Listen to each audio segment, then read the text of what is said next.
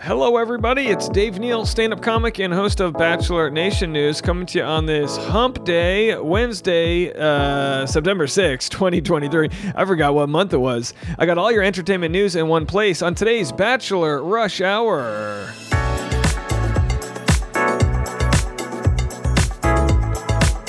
Oh boy, we got ongoing stories we're going to get to outside of the Bachelor world, including Joe Jonas and Sophie Turner's divorce. They finally released a statement. Plus, we have an update on some other stories we've been covering. A real sad story that we can only begin to scratch the surface of. Reality Steve's going to be reporting on that. And also, Kaitlyn Bristowe finally... Not to say she has been withholding from us, but starts to talk about some of the issues that led to her and her fiancé, Jason Tartick, ending their relationship. That'll be our featured story of the day, so we've got all that and more on today's Bachelor Rush Hour. Where do we start? I'm recording this from my mobile studio in Newport, Rhode Island. That's right, on the Great Aquidneck Island, a beautiful waterlocked space here in Rhode Island in New England. A heat wave. Oh my gosh. I don't think my wife has been to Rhode Island for good weather once in the entire time, nearly a decade we've dated. It's 80s. It's in the 80 degrees range. It's end of summer. My brother's getting married this weekend. I can't wait for all the festivities. We flew in at a 10 p.m. red-eye flight from Los Angeles, which means we arrived around 6 a.m. So we are running on fumes, as they say, but sometimes running on fumes is the best way to run. I can get a little goofy and we'll have fun today on this hump day. So I made a big mistake. My Monday episode, I forgot to publish. So I went out of my way on Monday during Labor Day. That's right, your boy, Labor Dave, went out of his way to get you guys holiday content for all those driving around. And then I didn't realize till Tuesday that I didn't release Monday's episode. So yesterday you got 2 different episodes. All right, is that okay with you guys? My bad. Sorry. Fire my producer. It's me. All right. So I've got this full story about Kaitlyn Bristowe. We'll get to that in a moment. But let's play Reality Steve. He's teasing this story that he isn't going to break, but it is a sad story that's emerging in the Bachelor world. Let's have a listen. And I want to start with this. Unfortunately, I can't report anything, nor would I ever consider reporting something like this, especially due to what we've recently had happen in terms of fabricated stories that showed up online that ended up not being true. I've been made aware of a story that is very unfortunate, and I hope it's not true. I believe it is, but again, this is not my story to break. I do think it will get out once it is found. And I'm going to say this. This has nothing to do with cheating or anything like that. It has nothing to do with Joey's season. It has nothing to do with Bachelor in Paradise or the Golden Bachelor.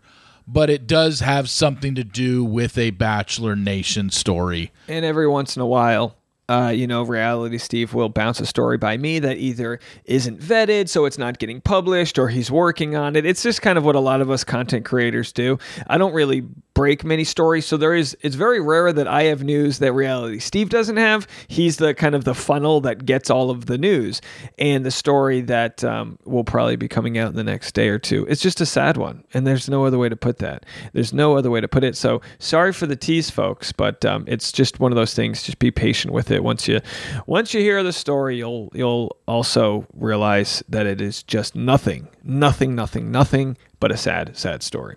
And we're going to get into some other stories here in the non-Bachelor world. Joe Jonas and Sophie Turner. So, boy band meets Game of Thrones, right? Ring camera video audio was linchpin to divorce. This is a TMZ article. Now, when a couple's going through a divorce, there's always the PR spin where maybe Joe Jonas wants to end amicably with Sophie Turner, but maybe his PR team is going to try to slam her, which you would never want. But clearly there's a jockeying for who is to blame here. Joe Jonas heard something with Sophie Turner that was the last straw in his decision to file for divorce, and it involves a Ring camera. Multiple sources who have direct contact with Joe tell TMZ Joe had access to a Ring cam that he said captured Sophie saying and or doing something that made him realize the marriage was over. Well, maybe she rang the doorbell and rolled her eyes, being like, this idiot. Yeah. If I had a Ring Cam video of every time my wife was annoyed at me, I'd be like, hey, honey, what are you doing out there on the porch? But yeah, I mean, maybe she was also getting handsy with the, pizza delivery guy. Who knows, folks? Or maybe nothing at all happened and it's a misogynistic world we live in, and maybe they're just trying to make her look like a bad mom. TMZ broke the story. Joe and Sophie's marriage had been on the rocks for at least 6 months, and it was all over a significant difference in lifestyle.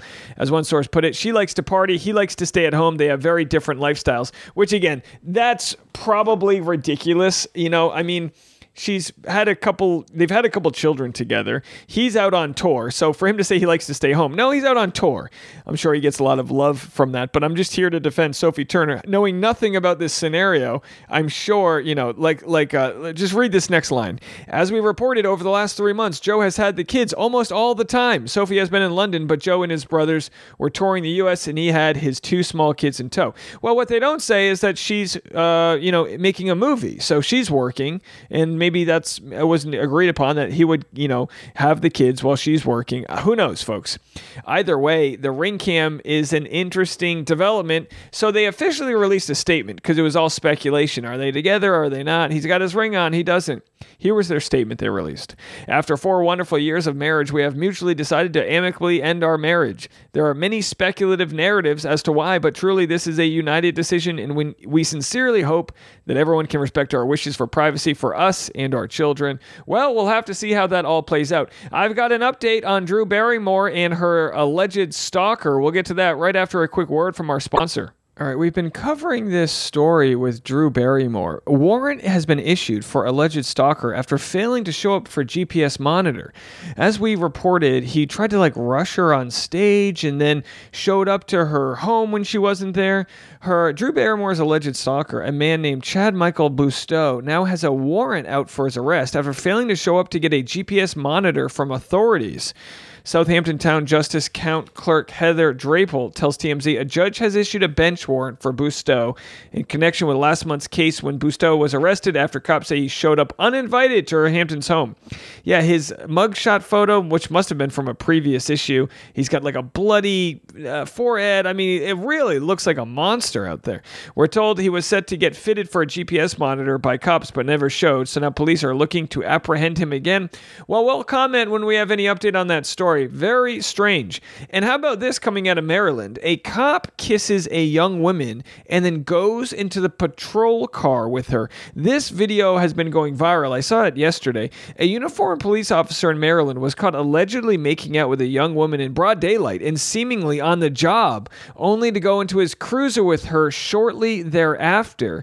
The video is absolutely wild and is going viral for good reason. The footage, which was posted on TikTok Monday, shows a Prince George County cop with his arms wrapped around a female in the parking lot of a park where other people are out and about. Yeah, first of all, what an idiot for doing this at all, but also in a park. I mean, any cop knows or should know that every eye in the park is going to be looking at you, nervous that you're trying to, do something nefarious. They appear to be engaged in an intimate moment, which was only punctuated by the fact that the two of them then proceed to hop into the back of his marked vehicle, closing the door behind them. On its face, it sure looks like something inappropriate is going down. So yeah, the police department actually released a statement. Executive Command is aware of a video. Executive Command, by the way, sounds great. I should start calling myself Executive Command. Executive Command is aware of a video circulating on social media with one of our officers. As soon as we became aware earlier today, we opened an investigation to determine the circumstances. Additional information will be released once investigated and confirmed. All right, so we'll have to do an update on this story. I mean, what are the odds that she scratched her knee and his first aid kit was in the back of the police cruiser? What else could it be? Well, she didn't have good Wi-Fi and she needed to send in her college essay. So, I don't think there's any good excuse here. I'm assuming we're going to get to the bottom of it. And in other news that's outraging people, Dwayne "The Rock" Johnson and Oprah Winfrey face backlash for asking fans to donate to Maui Fund instead of contributing more themselves. So they made a video pledging, saying, hey, we were asking people to donate. I guess what they could have done was they could have said, we're going to match whatever donations come in, or something like that. My guess is that they will be donating money, but they also, like, I get it. I get why the optics are bad. They are essentially billionaires who have homes in Hawaii, not originally from there, although didn't The Rock live there? Either way, the point is that it is people like them, those that have mega homes, that drive up the price for everyone else because, of course, they buy property and land and all of that jazz.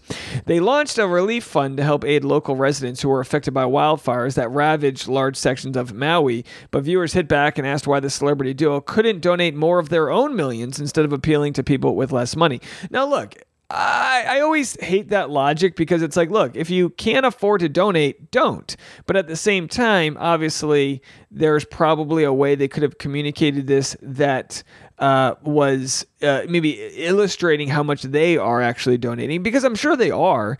But of course, we'll have more to that story because I'm sure, their PR is going to want to clean that up and say, no, we're donating. The Rock just donated like $1 million to the SAG fund. So I'm sure they're donating, but maybe I'm just giving them too much of a benefit of the doubt. And speaking of the SAG fund, these strikes, folks, are not going anywhere.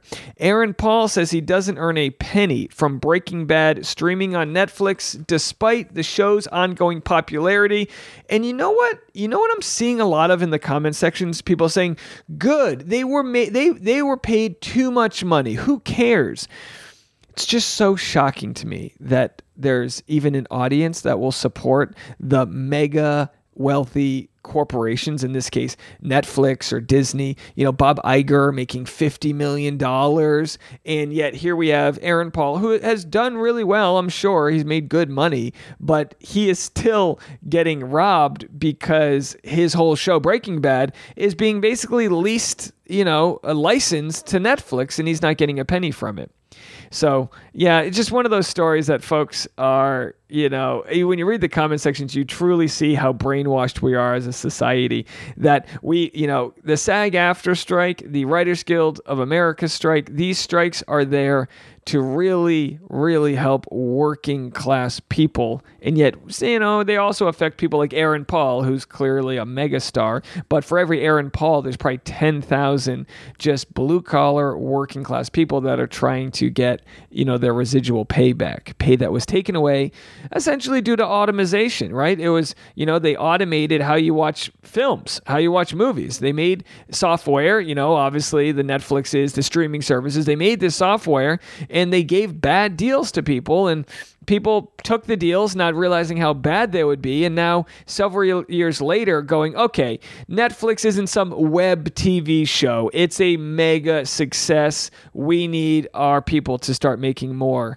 or else we should pull the projects down. And, that's in part what the union strikes are all about. So if you're looking for scripted content, folks, I'm telling you right now, this is a good thing for non-scripted. This is a good thing for reality TV and for the Bachelor franchise. I mean, they moved Bachelor in Paradise and Golden Bachelor to Thursday. Must-see TV. They moved it to Thursday because scripted TV is all but dead right now. Now, who's going to win the strikes? I'll tell you what, it's the Writers Guild and SAG. They're going to win because most actors and writers have had survival jobs. They've been broke before. They'll be broke again. Artistic integrity is going to win out, folks. I'm telling you right now, the only losers here are going to be the studios and all of the other people that had to, deal with not making any money because of the strikes. That's just how it's going to be. Mark my words, folks.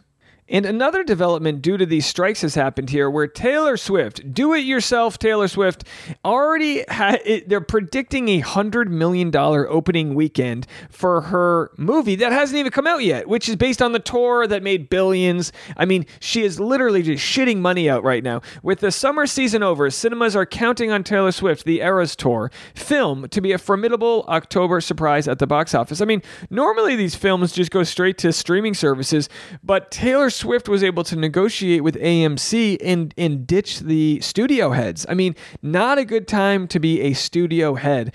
Can Taylor Swift's newly revealed concert movie continue the momentum of Barbenheimer and Barbie in particular and become a cultural rallying cry at the fall box office?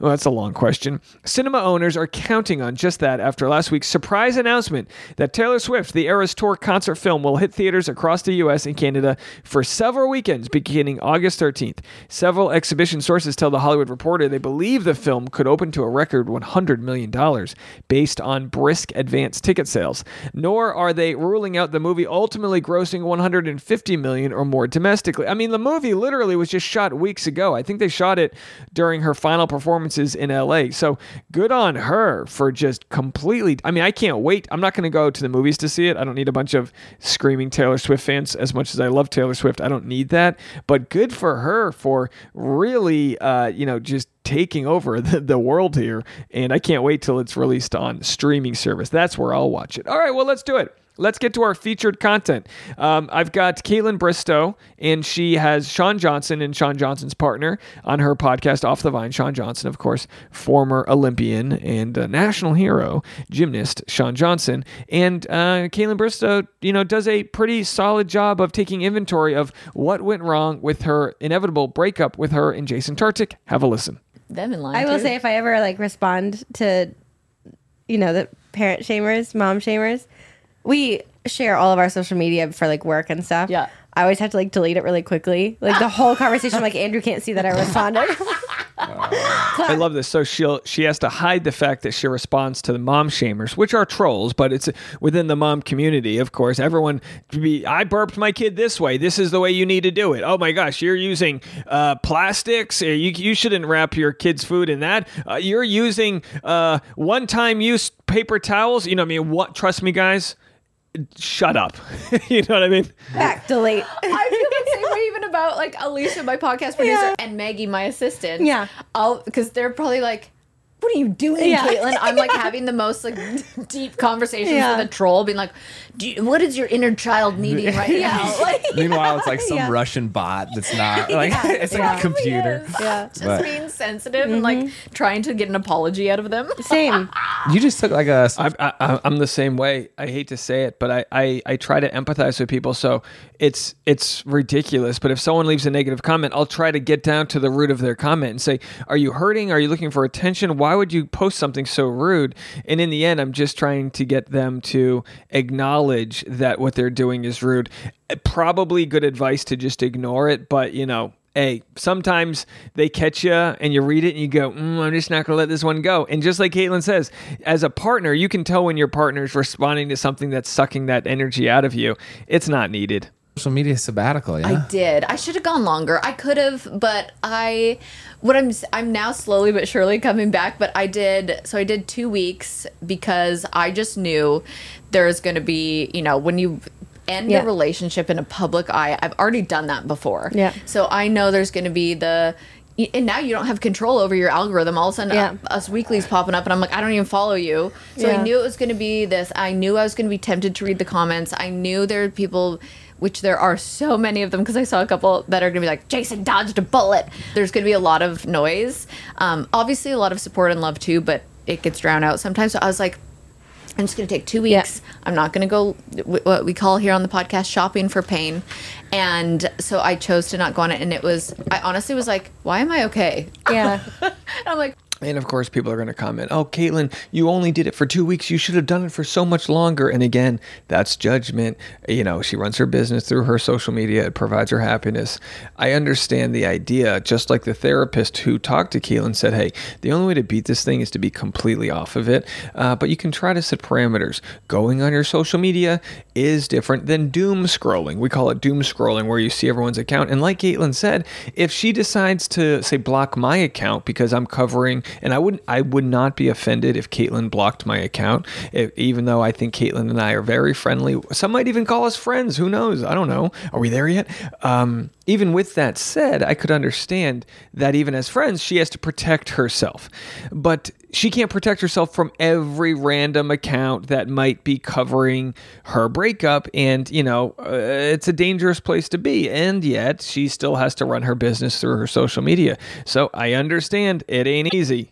Holy shit, it's because I'm just doing what I was surrounding myself with friends. I went home and saw family. I stayed off social media. I was meditating. I was working out. I was doing all the things that, make somebody feel at peace. And so as soon as I opened it back up, I immediately got anxiety. Yeah. And I was like, why am I here? But, the world keeps on spinning and I had to get back on there. I love entertaining. I love talking to nobody, but just thinking it's everybody. Yeah. And so now I'm just I'm not going in the DMs. I'm not scrolling. I'm just, what pops up immediately, I'll be like, oh, if it's a friend or like it, and then I don't try not scroll. Yeah.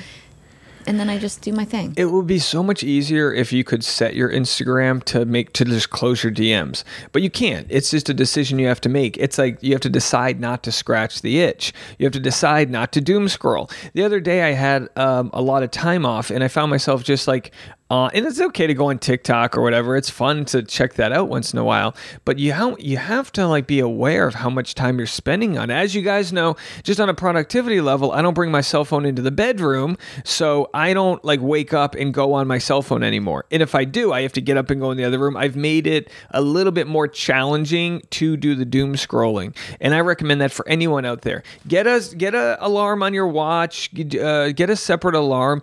Get the cell phone out of the bedroom and at least make it a little challenging to procrastinate so much. It's hard. It feels good. It does feel good. Have you guys ever done a social media break? I love social media. I'm I'm into it. I get that. I'm into YouTube specifically. Yeah. We have a pretty good relationship with it where we went into the Instagram offices, I don't know, 7 years ago, a year into when we first started putting a lot of time into this. Yeah. And the first thing they said to us was, the best way to do social media is to create more than you consume. And there it is. And we talk about that all the time. You cannot create if you're consuming. You can't do those at the same time. So if you find yourself needing more time to create, this is why, look, if I have kids, and again, this isn't I'm not daddy shaming anybody, but I want to find the healthy medium to not let my kids spend so much time consuming content. Because, this might sound stupid and maybe I sound like a boomer. No offense to boomers. Maybe I sound like the silent generation. I don't know. But when I was a kid, you stuck your head, you looked out the window on long road trips and you thought of things. Your imagination ran wild. And I can only imagine so much of that connective tissue in the brain was solidified in a creative way because I didn't grow up with cable television. We could only watch TV for 1 or 2 hours a week. All those things existed. I wonder if you're consuming at a young age nothing but content, you don't give yourself the chance to think. And that could be a very dangerous thing. We got a large audience of moms out there. Really ponder that and leave a comment and let me know any tips you have for anyone else there to make sure that your kids are not, because it's one thing we know as adults we're addicted to our cell phones and to our devices, but imagine kids who can't communicate as eloquently having that similar addiction, that dopamine rush. Give me the iPad. I need the iPad. I had a relative recently smash their kid's iPad. And I'm like, good for you. Take control back from those screens. All right, here we're going to go to Andrew asking Kaitlyn about her love life. Right now. You're freaking wild. Love is dead. He asked her, what's your relationship with love? And she said, love is dead. Oh my God. I don't know what my take is on love.